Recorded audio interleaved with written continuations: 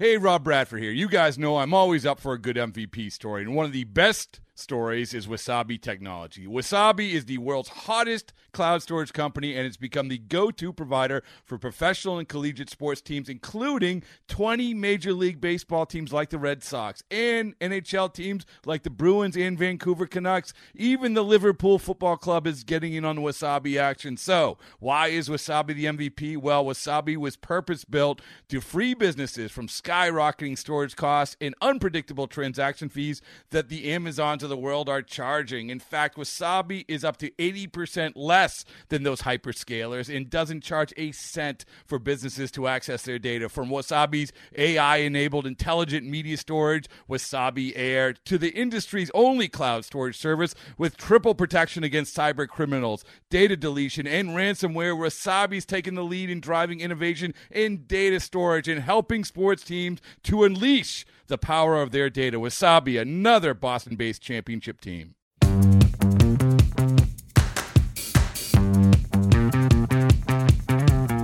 Welcome back to the MLB.com Ballpark Dimensions podcast. I'm your host, Mike Petriello, a writer and researcher at MLB.com, joined by Matt Myers, MLB.com national content editor.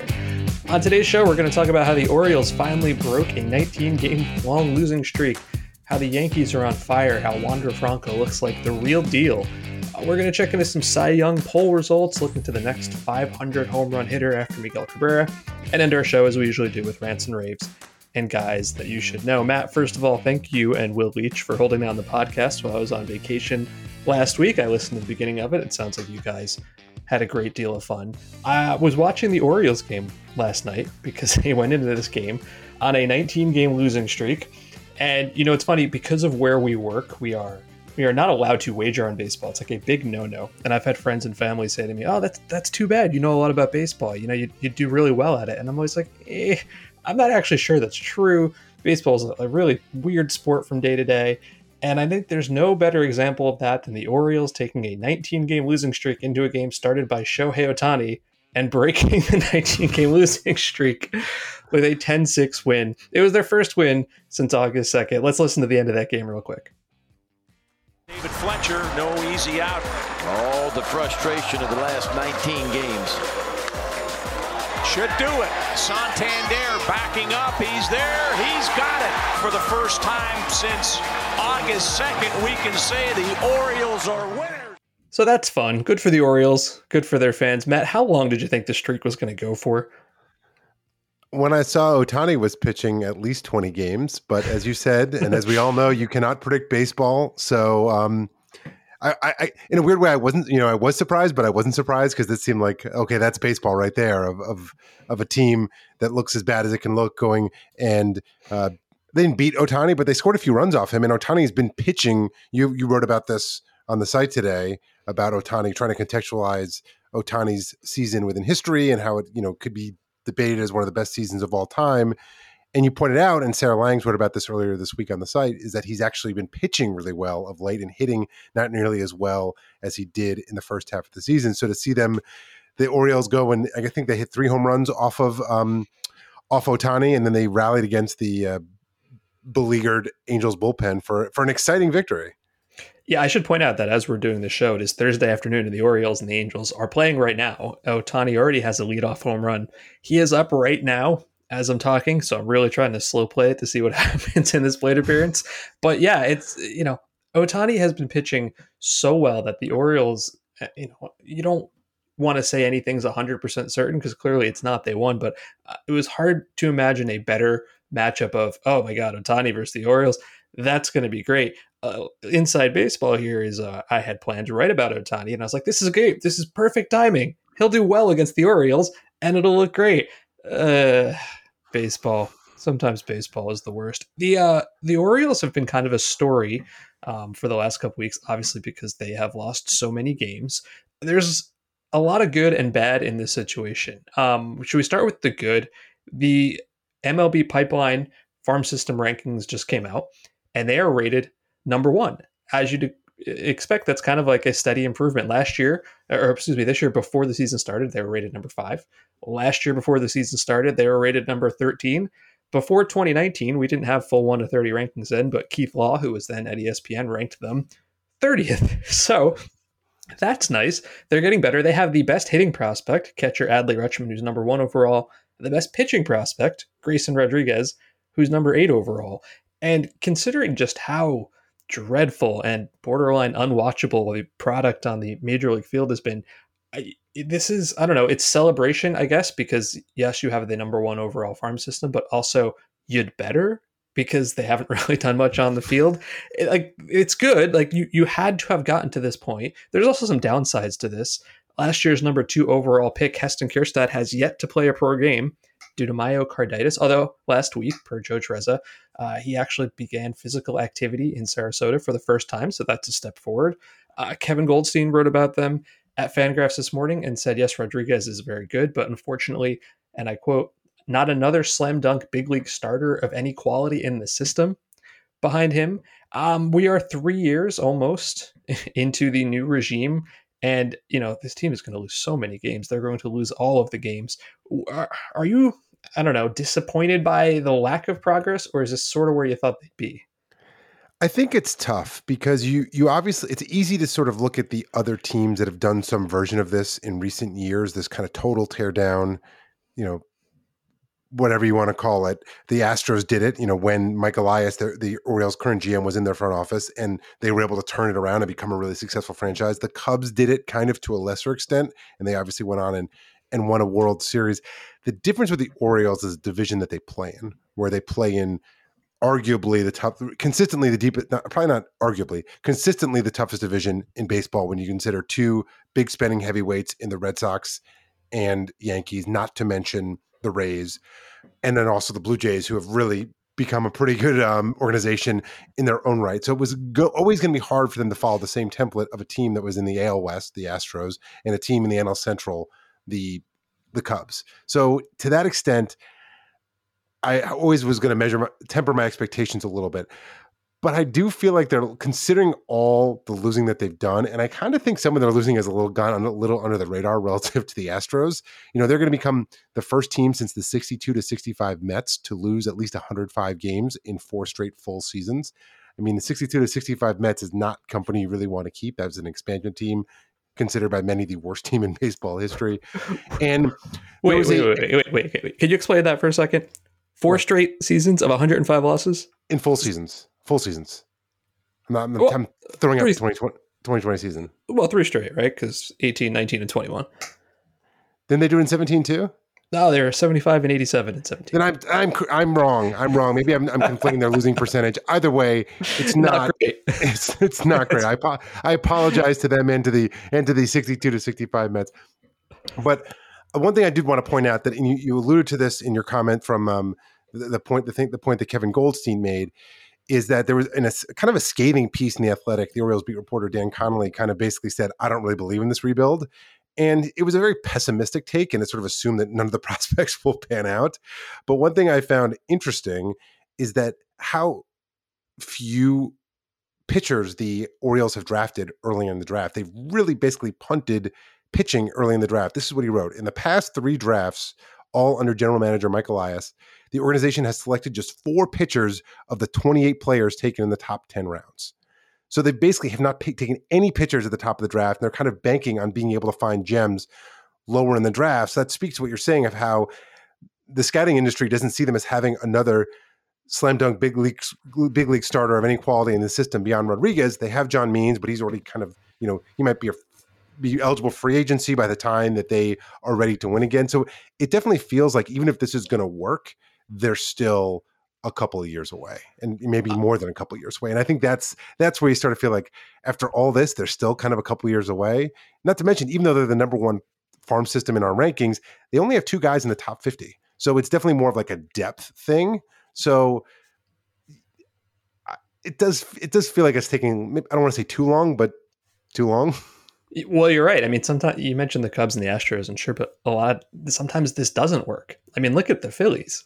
It is very much not working for the Phillies, what they've done. Not that they got to this kind of depth. I've sort of started looking at the new Orioles, like the Orioles since they hired the new regime, as an expansion team almost. Because you got to remember, they brought in the new general manager and the new front office following the 2018 season, Well, in 2018, they lost 115 games. So it's not like he came in and tore down a great team. And as we said, Keith Law had rated them as the worst farm system that winter, So if you have a team that was already dreadful and you have a farm system that was barren, that's an expansion team. And, I know you had mentioned the early Mets. That's kind of what this feels like. That's what you're doing coming in. Now, I think if there's a failing, it's, there are ways to improve the on-field major league team in ways that don't require massive free agent contracts. I mean, look at the Giants to some extent. Obviously they still have Posey and Crawford and these guys that they had, on large contracts from years ago, but they've been fantastic at turning, under the radar guys, including Mike Yastrzemski, who came from, wait for it, the Orioles, into big league contributors. They haven't really done that. I guess Cedric Mullins has broken out and John Means has looked pretty good. But they have not been able to find enough competent major leaguers. Like it shouldn't be that, I don't want to say not that hard, but you should be able to build a 95 loss club.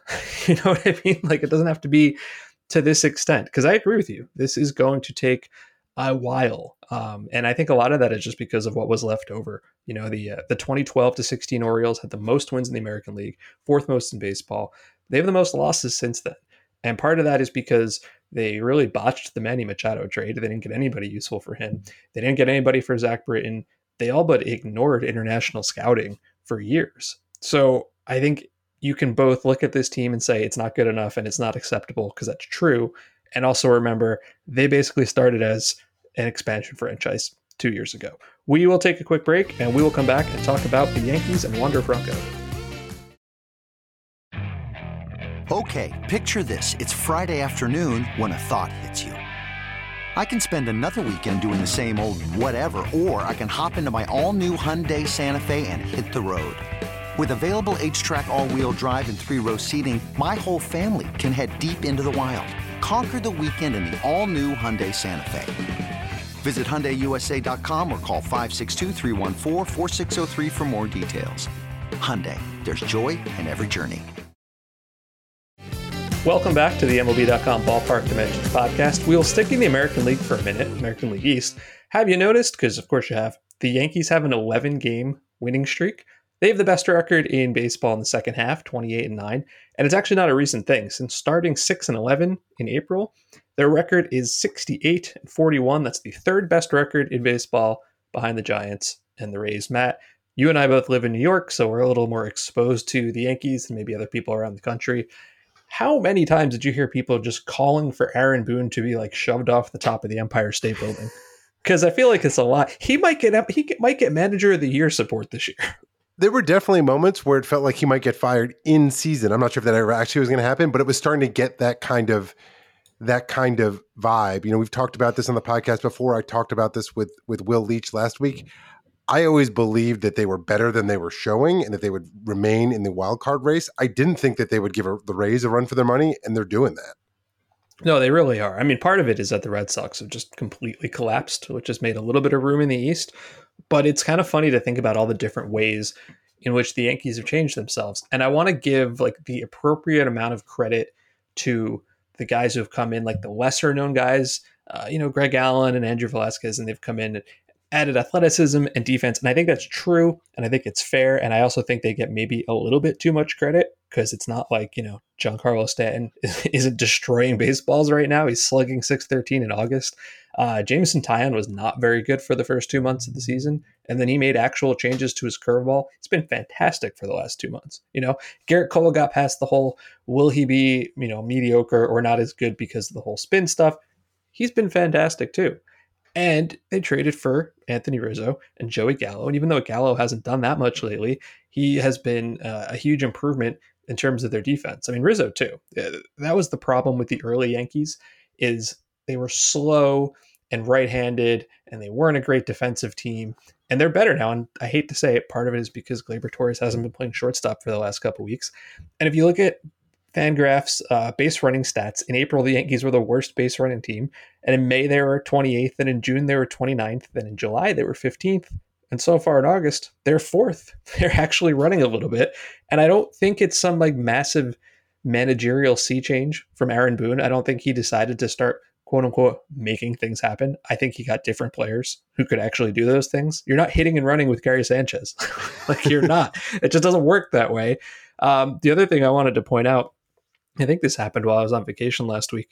So Luke Voigt basically came out and said, I'm too good to be sent down. Like, I deserve to be here. I led the majors in home runs last year. And I feel like people lost their minds about that. Like, oh, who's this guy? He's done nothing all year.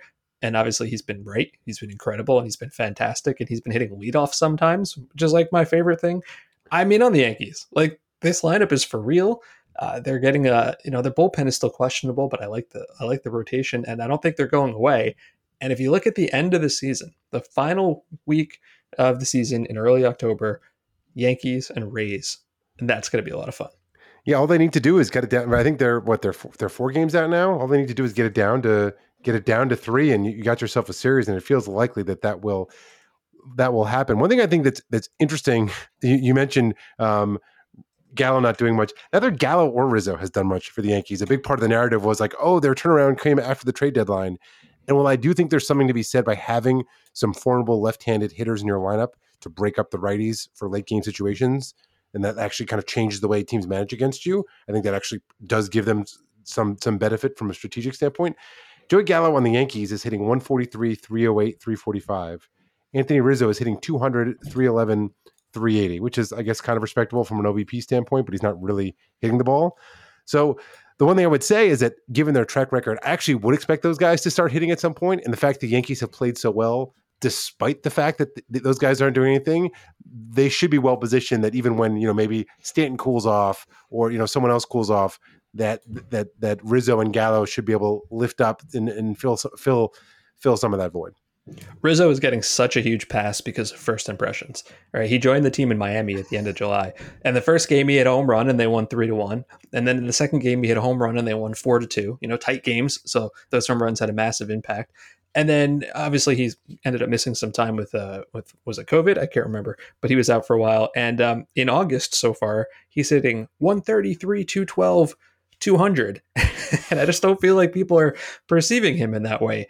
Obviously he's still a good fielder and he's more talented than that. And I agree with you. He'll come around and Gallo will come around. But yeah, I feel like there's too much narrative about these two guys saved the season. That's not really true. There's too much narrative about we got more athletic and hungry or whatever. A little true. And not enough narrative about the fact that the guys who are there are playing better. Like Tyler Wade out of nowhere has been pretty good. Stanton's been phenomenal. Jordan Montgomery's been really good. I was going to say the starting pitching has been really good. Luis Gil came up and he was like awesome. As I said, Taillon's been better. Heaney was not great, although I think his last start was actually pretty good. And so I don't think the narrative and credit are going to the right places here. And so, as I said, they are in a pretty close race, or getting there with the Rays. Do you think anybody's noticed how fantastic Wander Franco has been? He was the consensus number 1 overall prospect in baseball when he first got called up about 2 months ago, and just wasn't that great to start with. In his first 120 plate appearances through the end of the Yankee series on July 27th, 220, 283, 349. Have you noticed that since then, almost exactly a month since they started a series against the Red Sox on July 28th, 341, 396, a 591 slugging with a 987 OPS. If you were to look at the best players in baseball, the best hitters with at least 90 plate appearances since the start of that Red Sox series on July 28th, he is 6th best in baseball. 2 of the guys ahead of him are Harper and Stanton. Okay, fine. CJ Cron is on like the best heater of his entire life, which is not going to last.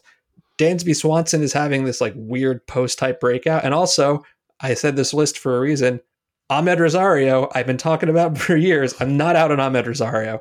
And then Wander Franco, who is 20 years old. He has a 26-game consecutive on-base streak. Do you know who the last player under 21 with an on-base streak longer than that was? Frank Robinson, the Hall of Famer, who got 43 straight games in 1956. Isn't it fun when a guy kind of just lives up to the hype so quickly, even if it took, 5 weeks. Oh, I can't believe it took so long. He looks amazing.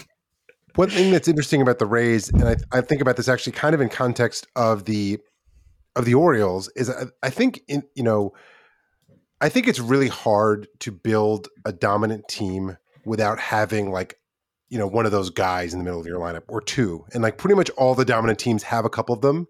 And this is one of those things with the Orioles when I think of like who's going to be that guy, right? And I think like, is Adley Rutschman really going to be that guy? It's really hard for a catcher to be that middle of the lineup anchor that, and maybe he will be. Joe Mauer did it for a while, Mike Piazza did it for a while, but like you don't see Buster Posey did it for a while and is kind of doing it again. But like it's not common for that type of player. And the Rays are in some ways to me are a bit of an outlier because they've been able to have consistent success without a Juan Soto, without an Acuna, without a Mookie Betts, without a player of that sort of like position player where the kind of guy you fear when you're going through the line of like, is this guy coming up this inning? Or like, oh shoot, how are we going to get through this inning? The Rays haven't really had that player on a year in and year out basis. They kind of have guys who come in and play that role for a year. Like maybe last year was Austin Meadows, but like year to year, you're not like, oh, Austin Meadows, I'm building my team around that guy. Right. Where if Franco is that guy, it feels like he could be that guy. And so like the Rays are going to have that depth around him, which makes them so great. And then also suddenly put in the middle of our lineup, one of those like, how are we going to game plan around this guy? And I think that's really dangerous and really fun. I got a great question for you, and you're going to hate this because I'm going to put you on the spot and there's not really an obvious answer. Who starts game 1 of a Rays playoff series?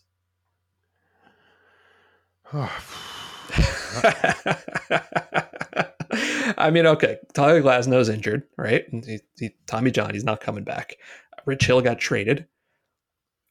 Who else? Where I know the answer, but I want to know if you know the answer. Ryan Yarbrough? I don't know. Ryan Yarbrough, maybe, but I think a lot of the teams that in the American League he might end up facing would be right-handed heavy. Otherwise, I would agree with you. Is it Shane McClanahan? Yes. Or do you opener game 1 of the division series? You could. I was going to say Andrew. I was going to say maybe Andrew Kittredge.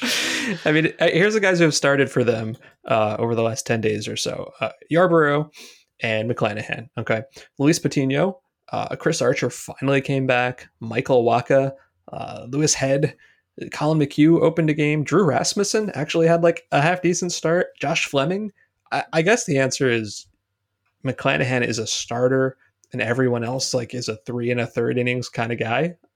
But I don't know, even for like the Rays, that approach seems like it's going to be just peak Rays, unless you see another strategy here. No, I think McClanahan seems right. Your point about the righty nature of some of those lineups makes sense. I mean, obviously Yarbrough would get a start in the series, but probably would not be game 1.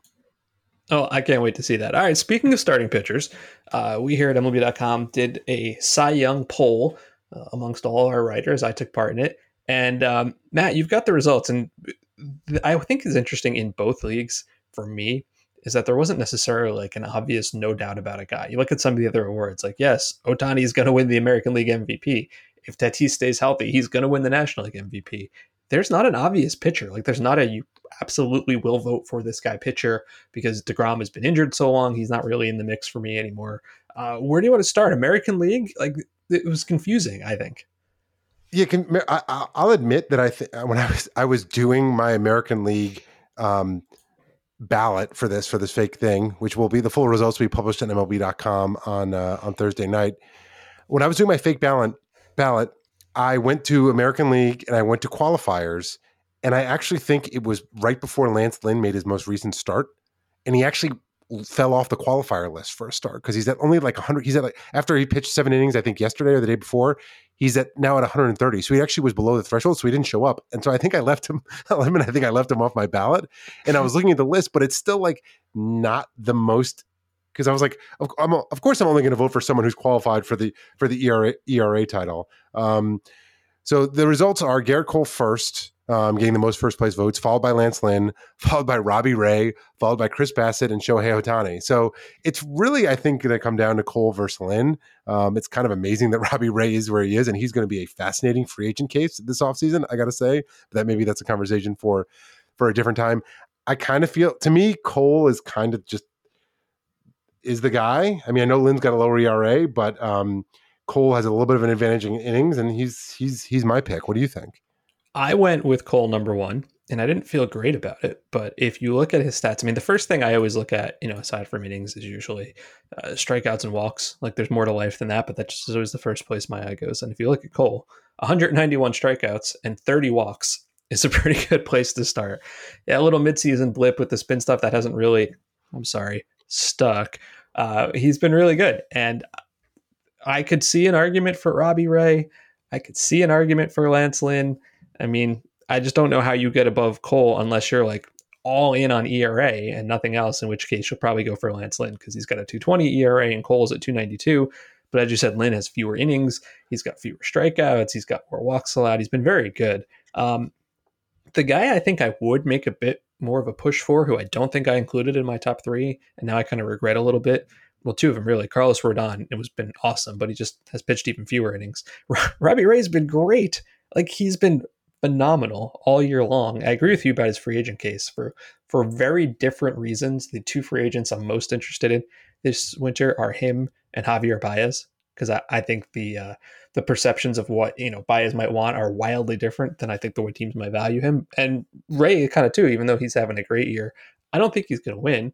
I do think Cole's going to win. I think Cole's going to win, and after that, it's going to be kind of a mess. I appreciate that somebody, I guess I don't know how our voting system works here, if you did this with points or not, but somebody put in Zach Greinke as one of their top three pitchers. And I don't think I totally agree with that, but I respect that somebody is out here watching Zach Greinke. That wasn't you, was it? It was not, but he crossed my mind. But he because the innings, I think he leads the American League in innings. Yeah. The American League is only going to have like 20 ERA qualifiers this year. Yeah, that's a separate conversation too. By the way, like we should not have that as the qualifier anymore. Just as a sport, that should be a different thing now. But yeah, exactly. So, but that's the argument for Greinke is that and I wouldn't put him over. I could see putting him on the lower on a ballot. And the argument being that like in this era, just quality innings are at such a premium. Having a pitcher who can lead the league in innings while having an above average ERA is extremely valuable. So I could like him getting a down ballot vote doesn't make sense. It makes sense to me. And for those wondering, we basically asked our staff, and I think there were a total of 65 voters between reporters and editors to rank three people. And it was like 5-3-1, 5 for first place vote, then 3, then 1 point. Yeah, in the National League straw poll, I actually want to ask you about a tweet I saw you make. Did you say that Zach Wheeler's start yesterday was like a start right out of 1987 or something? From the 1970s. It was like he pitched into the ninth and ended up giving up 3 runs in the ninth. So it was like 8 innings pitched, 7 runs, 10 strikeouts. No walks.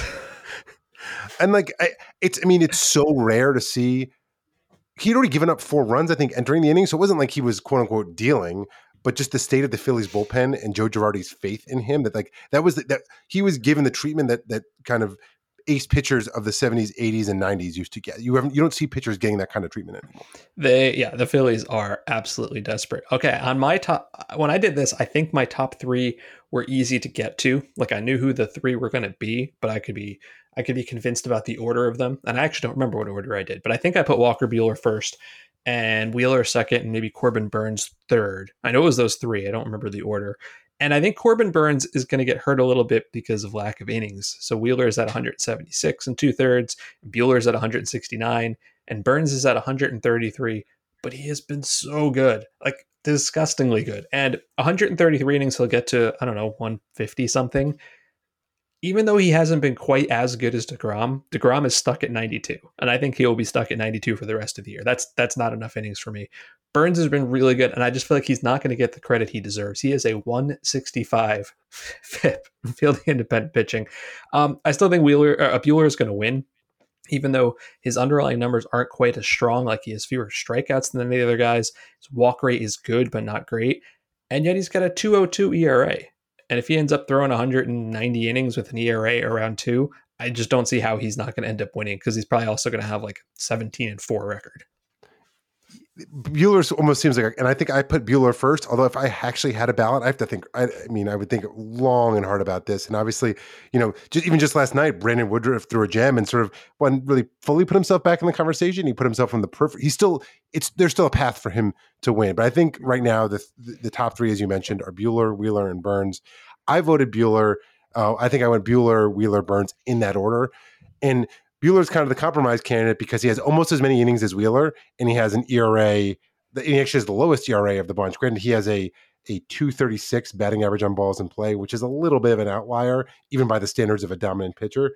That's why his fielding independent pitching is actually higher than the highest of the three, despite having the lowest ERA of the three. So there's maybe a little bit of quote unquote luck there, for lack of a better term. But I think he will end up winning for the reason you mentioned. The record's going to be impeccable. He'll have the innings pitched, and it does seem that Wheeler hasn't. I mean, they haven't been like stinkers, but he's had a couple of tougher outings recently, and it's partially that's because like last night, they're asking more of him because Joe Girardi has no faith in the Phillies bullpen. Nor should he. I should say. I don't even think he's wrong. It is kind of funny if you just think about the way a lot of baseball fans want to see baseball played. You want to see that dominating starter getting the chance to go further into a game. And then what happened? Our third topic in our middle section here, Miguel Cabrera did reach 500 career home runs, and congratulations to him. He's actually added on one since. So he's at 501. I think I said a couple of weeks ago on the show that I had predicted the date he would do it, and I was 5 days off. Couldn't have given me that. That would have been super fun. This doesn't necessarily, I don't know, it's cool. Obviously, 500 is cool. It doesn't really do anything to change my perception of Miguel Cabrera's career. He's been an obvious inner circle slam dunk Hall of Famer for 6 years now, something like that. There's not anything else he can do. I don't think 3,000 hits is kind of the same way. It's cool, but it doesn't gain him any Hall of Fame votes that he wasn't already going to get. And since, he's got the 500 now, and Pujols obviously has all these numbers too, people kind of want to know who's going to be the next guy to do it. The only guy who's really close in any way is Nelson Cruz. And he's a tough one for me to kind of evaluate. The first thing I was thinking about Cruz, so he's at 443 right now. There is nobody else who's going to be hurt more by the COVID season, the 60-game season of last year, than Nelson Cruz, right? Because he hit 16 home runs after 6 years in a row of hitting 38. So that probably cost him 25 home runs. And I think he's going to fall just short by a margin of less than 25 home runs. I think he's going to do it. He's been defying Father Time for a few years now. I see the argument against, but this is a gut feel that he'll get there. He'll need to play till he's 44, but I think he's going to do it. I think this really depends on the National League getting the DH next year. What do you mean? He's a first baseman now. Look at him making picks at first base. On. You know what I was thinking when I saw that? Aside from, oh, hey, cool, was I know everybody thinks first base is easy. I'm not going to make the Moneyball joke here, but I do remember Jock Peterson trying to play first base, and it did not go well. It is not easy to play first base. Hey, I hope he can do it. I think he's going to fall just short. I mean, don't get me wrong. I hope he gets there. You think about some of the other guys, like Giancarlo Stanton is 2/3 of the way there. What is stopping him other than just being healthy? He's got 7 more years on his contract. He is almost guaranteed. Mike Trout, assuming that his calf is still attached to his body, which I guess it probably has to be, he's going to get there easily. He was crushing the ball this year before he got hurt, even by his own standards. But here's what I keep thinking. Cruz is the only guy with a chance to do it in the next 5 years, right? And if he doesn't, we are at least 6 or 7 years away from anybody doing it. Yeah, that feels right. Because, Stanton would still need to average 30 for 6 more years to do it. So, yeah. And he's probably not going to average 30 for 6 more years. So, Stanton seemed like a stone cold lock 3 years ago. I'd probably put Trout's odds ahead of his, although Trout's has probably missed as much time as Stanton the last couple of years. Who would you say is the biggest lock of players? Trout. You think Trout's the biggest lock? Yes. Because listen, I don't think he's a center fielder much longer. He might not be a center fielder at all if Brandon Marsh is their guy next year. So if he spends the next 4 or 5 years playing, left or right or whatever, and then a couple of years after that is the DH. I have no doubts about his bat. There hasn't been anything in any of his performance so far that says his bat is aging. Right? His defense is down. His health is down. The bat is still fantastic. Trout is absolutely going to get there. I think I agree with you that I take him over. Over Stanton. What about Harper and Machado? Who do you think of more? They have surprisingly good cases. Well, but I'm not. It's a little deceiving. Yeah. So here's the problem I had when I was looking through this. Right. So I think Trout's going to get there. I think Stanton's going to get there. I think Harper and Machado are going to get there. I think a lot of the young guys we always talk about, like Acuna and Tatis and Vladdy, will get there. And I kept coming back to the idea I can't really say they're all going to get there. It doesn't work that way. I think Harper's going to get there. He's been great. He's already more than halfway there. He's still only 28 years old. He is slugging way better as a Philly than he did as a National outside of that one great year. And he's playing in a great ballpark to do it. Machado is the guy who's interesting. He was like my sneakiest, I'm surprised at myself for saying I think he's going to get 500 home runs. Because if you go back to the shape of his career, for the first like 1,200 or so plate appearances, he was more of a doubles guy. That the power didn't really blossom until after that. He had hit 30 or more home runs every year from 15 to 19. He would have done it again last year. If he does it again this year, he'll have 6 seasons of 30 homers, and only a handful of guys have ever done that by the time they end their age 28 seasons. I think he's going to get there. I don't think Judge will get there because he's older than people think. I don't think Gallo will get there because you got to make contact with the ball sometimes to hit home runs. But I think Machado and Harper both get there. What about the young kids? Who do you think of like Acuna, Soto, Tatis, and Vladdy Jr.? Who do you think is the most likely of that group? Acuna. I think Acuna. So he's already got 105. I know he's hurt, right? But he's got 105 career home runs through age 23. Miguel Cabrera, through the same age, had 104 career home runs. And if you look at his slugging percentage through 23, we're talking like Frank Robinson and Henry Aaron. I think Soto's going to get there. I'm a little worried about Tatis just because I worry about shoulder injuries a whole lot more than I worry about knee injuries that Acuna has. So I actually think they all have excellent shots, but if I had to pick the most likely, it's Acuna, and the least likely, it's Tatis. I agree with you on Tatis, but my most likely is Soto. I just think he's got the smallest. For me, as a hitter, he's got the smallest gap between his floor and his ceiling. And he just seems to. I have a hunch of him just being the most consistent. Well, maybe not quite as much power on the high end as Acuna. I just think he'll consistently hit home runs for the next 17 years. Yeah, 17 years. People underrate his power, by the way. When he hits the ball in the air, his exit velocity is basically the same as Judge and Gallo's, which you would not think about from Juan Soto. We will take a quick break, and we will be back with a pair of guys that you should know more about. It's blazing hot outside. You get in your car to turn on the AC to get cold air pumping, but it blows hot air out. This issue is commonly caused by low refrigerant due to leaks in the AC system. You want an easy, all-in-one solution that will restore the cold air in no time. AC Pro Recharge Kits make restoring cold air easy for even those with zero DIY experience in less than 10 minutes. Save time and money versus going to a shop by picking up an AC Pro Recharge Kit today. Be a pro with AC Pro. Welcome back to the Ballpark Conventions podcast. Each week, Matt and I like to take a look at a guy each that you should know a little bit more about, maybe someone under the radar. And I think I have a good one today. Connor Joe, not Joe Connor, Connor Joe, first baseman outfielder for the Colorado Rockies. Just yesterday, this was great because I already knew I was going to talk about him. He hit a grand slam. And he had a great catch. That was a 50% catch probability. So half the time that chance is there, it's not made. It looked like he might have gotten hurt, but he came back and hit a grand slam in the late game. So far this year, he's hitting 292, 376, 500. He is a 125 OPS plus for the Rockies. He's really interesting to me because before this season, before he had this kind of breakout season, I knew him for like 3 different reasons at various points of his career. So let me explain why I care about Connor Joe. He was the 39th overall pick by the Pirates in the 2014 draft. And then he was traded to the Braves for Sean Rodriguez in 17 and traded to the Dodgers for international slot money, it tells you a lot about where you are at that point in your career when you're just getting traded for money. The next year, 2018, he was picked as a Rule 5 pick by the Reds.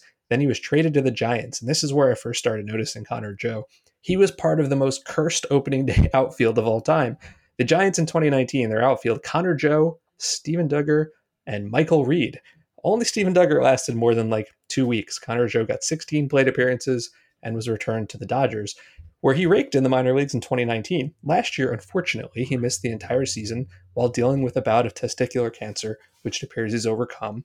And he signed a minor league deal with the Rockies for this year. So I knew him because of the 2019 Giants opening day, and I knew him because I remember reading stories about his cancer scare.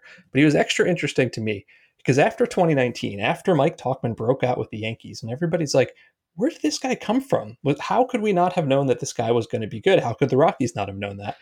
I tried to come up with some sort of formula where you break every rule in the book, which is basically you can't just scout the minor league stat line, but I tried to do it anyway, just to see if there was any way we could have found Mike Tauchman. And I came up with a thing that would have previously popped Paul Goldschmidt, Mookie Betts, Rhys Hoskins, Max Kepler. And very briefly, it was just a minimum of plate appearances, a minimum of slugging percentage, and a walk rate at least 80% as much as their strikeout rate. Well, I came up with 4 names. Trent Grisham was an all-star last year. Josh Rojas, who's having a breakout year for Arizona. Nate Lowe, who has been pounding the ball off and on for Texas. And Connor Joe, who is now having a great year for the Colorado Rockies. So I am personally invested in Connor Joe, and I'm just very happy that he's mashing the ball so that I can continue to tweet out a 2-year-old article endlessly. Thank you, Connor Joe. Congratulations, Mike, for being right about this 2 years ago. Who do you have? My guy is a little less under the radar, but is having a huge year in a way that I don't think is being fully appreciated enough, and that is Braves third baseman Austin Riley. When Ronald Acuna Jr. went down, a lot of people, including myself, were like, well, how are the Braves going to overcome the loss of Acuna? There's no way they can. They're like, that's too big of a hole in their lineup. Well, Austin Riley is having an elite season and is finally living up to the hype that made him one of the top prospects in baseball a couple of years ago. Riley hits one a mile toward left. He got a hanger. Riley will not miss it. It's in the stands, and the Braves are back in front. The 2-out homers are coming fast and furious in Baltimore tonight. 27th for Riley, and the Braves lead 4-3. With a weighted runs created plus of 140, or 100 is average, and anything above it is well above average, Austin Riley ranks 17th among MLB qualifiers and higher than Freddie Freeman, his teammate. He is hitting 300, 376, 534, and is 12th in the majors in slugging percentage. Now, some of this is due to a 356 batting average on balls in play, which is maybe a little fluky, admittedly, but he's drastically reduced his strikeout rate from 36% in his rookie year in 2019 in his rookie year in 2019 to 24% this year, and also improved his walk rate from 5% to over 9%. One thing I noticed about him when looking at his Baseball Savant page, he's actually swinging at the first pitch a lot less this year. Now, often we see batters succeed by swinging at the first pitch more, but this year he's actually swinging at it less than 35%, where he was above 43% a couple years ago. Now, Riley, prospect heads might remember, was kind of a big prospect a couple of years ago. He was the 41st overall pick in 2015 out of a high school in Mississippi. MLB Pipeline had him as the number 38 prospect entering 2019. In his rookie year, he just struck out way, way, way too much, as I mentioned, more than 36% of his plate appearances in 2019. And it was like, well, he's never going to be able to get to his power if he swings and misses that much. Kind of reminded me of Will Middlebrooks, who was another prospect of recent vintage, third base prospect of recent vintage, who had a lot of power but just couldn't get to it. Recently, I heard an announcer comp Austin Riley to Troy Glaus, which is a very generous comp, but he definitely kind of fits in terms of body type and just incredible power. Austin Riley has hit some of the most majestic home runs I've seen this year. The defensive metrics are not very pretty for Riley, but man, the Braves needed an impact bat, and he has been that and then some. I think he's going to get some down ballot MVP votes, and I feel like no one's really talking about him. Yeah, no, this is a good one. I remember when he came up 2 years ago, halfway through the season, and he had 18 home runs in 80 games. And that's impressive. You extrapolate that over a full season, and Braves fans were sort of going nuts about him, and I was not in, because, he had a 279 on base and he struck out 36% of the time. He was a below average hitter despite all that power. And last year, obviously weird COVID year, he wasn't very good. Like, the on base wasn't there, and even worse, the power was down. And then everything you said about him this year is right. Like, I am honestly surprised that he is having this good of a season. He is maybe my number one example this year of confusing defensive metrics, I think, though. So StatCast's outs above average, which obviously I'm heavily invested in, hates him, minus 11 at third base. Defensive runs saved says he's a +7. And usually there's at least directional agreement on this kind of thing, right? Like, both metrics think Xander Bogaerts is a lousy shortstop. I don't know if I've ever seen it this large of a difference. And to be honest, I don't know why. But good call on Austin Riley. I like this one. Matt and I each like to end our show with a rant and a rave. I have a good one here, I think. Really, what's the point of having your own podcast with a segment dedicated to yelling about something if you can't be petty about it? So let's do that. How much baseball is exactly the right amount of baseball? Here's where this started. Last Sunday, I was watching the Cleveland and Angels game, the Little League World Series Classic, right? Where they were playing in Pennsylvania at the Little League site. And it was cool. Like I enjoyed it. The kids were there and they were close. And I was honestly more interested in that game than I would have been if they were playing it in Cleveland. I didn't watch any of that series before. And it was kind of the same thing about the Field of Dreams game earlier in Iowa. I didn't see a lot of it because I was on vacation, but I checked in a little bit. It seemed like it was great and super cool, and everybody loved it. So I tweeted on Sunday during the Angels game. This is what I said. There are 2,430 games in an MLB season. It's so many games, too many games. I'm all in on playing one-offs in different places like this or Iowa. Do one in Central Park, do one in the Dominican and leave the field for the kids, like whatever. I think we can all live with only 2,425 games in regular parks. So I tweeted that. Lots of response, positive response. People are like, that's great. Do one here, do one there, do one in an old Negro League park. Awesome. I was shocked at how much pushback I got for the specific wording early on of that tweet where I said, it's so many games, it's too many games. Do you know how many people said to me, go cover another sport if you don't like baseball? Why do you hate baseball? Why do you want there to be less baseball?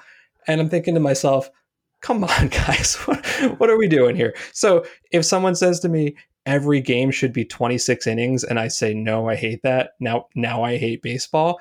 And this point was really driven home to me when the postseason schedule came out yesterday. If the World Series goes 7 games, that's November 3rd. I don't like it when the season goes to November. I don't like when the season starts in March. I've actually been on the record as saying I'd be thrilled with going back to 154 or whatever we think. It doesn't mean I don't love baseball. There are so many baseball games a year. Anyway, that's my rant. I don't have an end to that other than just frustration. I love ice cream. I don't want to eat it for every meal. Right, exactly. How about that? Exactly. My rant, my rant is going to be is going to be a quote from someone else, but it's something that I've talked about a lot in this space in the past, just kind of ranting about the idea that today, just talking about how today's players are so much better than we appreciate, and instead of like pining for the game of the past, we should appreciate what we see in front of us. I was reading a Q&A in The Athletic with Melissa Lockhart. Melissa Lockhart was interviewing A's assistant general manager Billy Owens, and Billy Owens had this to say about today's ball player. In 2021, these guys are the best guys that ever played the game. They're the best athletes. These guys get bigger, faster, stronger every year. We would never say that, for example, Bob Cousy could guard Steph Curry, but somehow in baseball, we act like dudes that played in the 1920s are as good as the guys playing today, which is just not true. I'm telling you guys, in the 1930s, couldn't guard Randy Moss, George Mikan, he couldn't guard Shaq. So it's the same way in baseball. I kind of agree with what Pedro Martinez said, that he could strike out Babe Ruth. Not to repeat, but these guys are bigger, stronger, faster, under more scrutiny. I mean, a guy has 3 hits in a minor league game now, and guess what? It's going to be all over the media. It's going to be scrutinized the next day. These guys are in the gym way better than we've ever seen before. The nutrition is better. It's exciting, but the challenges are greater. Even going back to when people harp on the strikeout rate in today's games. Well, guess what? This game is way more difficult than it was 20, 30, 40 years ago. Guys are throwing 95 plus. They've got sliders that are 90 plus miles an hour. They've got changeups at 88 to 90. The fielders are way better. They know where you're hitting the ball from the data perspective, so they put the fielders there. So yeah, let's embrace how difficult, how challenging, how exciting, and how advanced these guys are playing today's game. And let's not look back to what happened 30, 40, 50 years ago. I figured it would have more weight coming from someone who has, been the assistant general manager of one of the most successful organizations in baseball. Billy Owens, I could not have said it better myself. I have several thoughts here. First of all, yes, 100% yes. Like that is obviously true. Today's players are more talented and better. When did Pedro Martinez say he could strike out Babe Ruth? Ever since you said that, I've been furiously Googling that, because I think I remember Adam Ottavino saying. Well, I was going to say Adam Ottavino said it on this podcast, but I think Pedro Martinez, like many years ago, said I'd strike out Babe Ruth and call him my daddy or something, and then he came back and was like, "Oh, and now the Yankees are my daddy" or something like that. Is that what it was? I guess. I think I could be misremembering. I could be screwing something up there. The point remains the same. It doesn't, and to be clear, doesn't mean I don't think that the way the game is played couldn't be change, that there might be other ways to make the game more entertaining. Like, that's not what I'm saying. Like, to be clear, I just do think that the skill of the modern player is still somehow often underappreciated. And I think that Owen said it very well. Yes. If you ever want to annoy a football fan, tell them that like Dick Butkus or Ray Nitschke would be practice squad backups these days because everybody's so much bigger and stronger and faster. That's true in every sport. And it's definitely true in baseball. So I'm fully with you. I'm fully with Billy Owens on that because I thought that quote was absolutely fantastic. And that was from The Athletic as well. That'll do it from this week's podcast. Don't miss an episode by subscribing on Apple Podcasts, Spotify, or wherever you get your podcasts. If you're enjoying the show or have suggestions, leave us a rating and a review. Thanks for listening to the Ballpark Dimensions podcast. See you next week.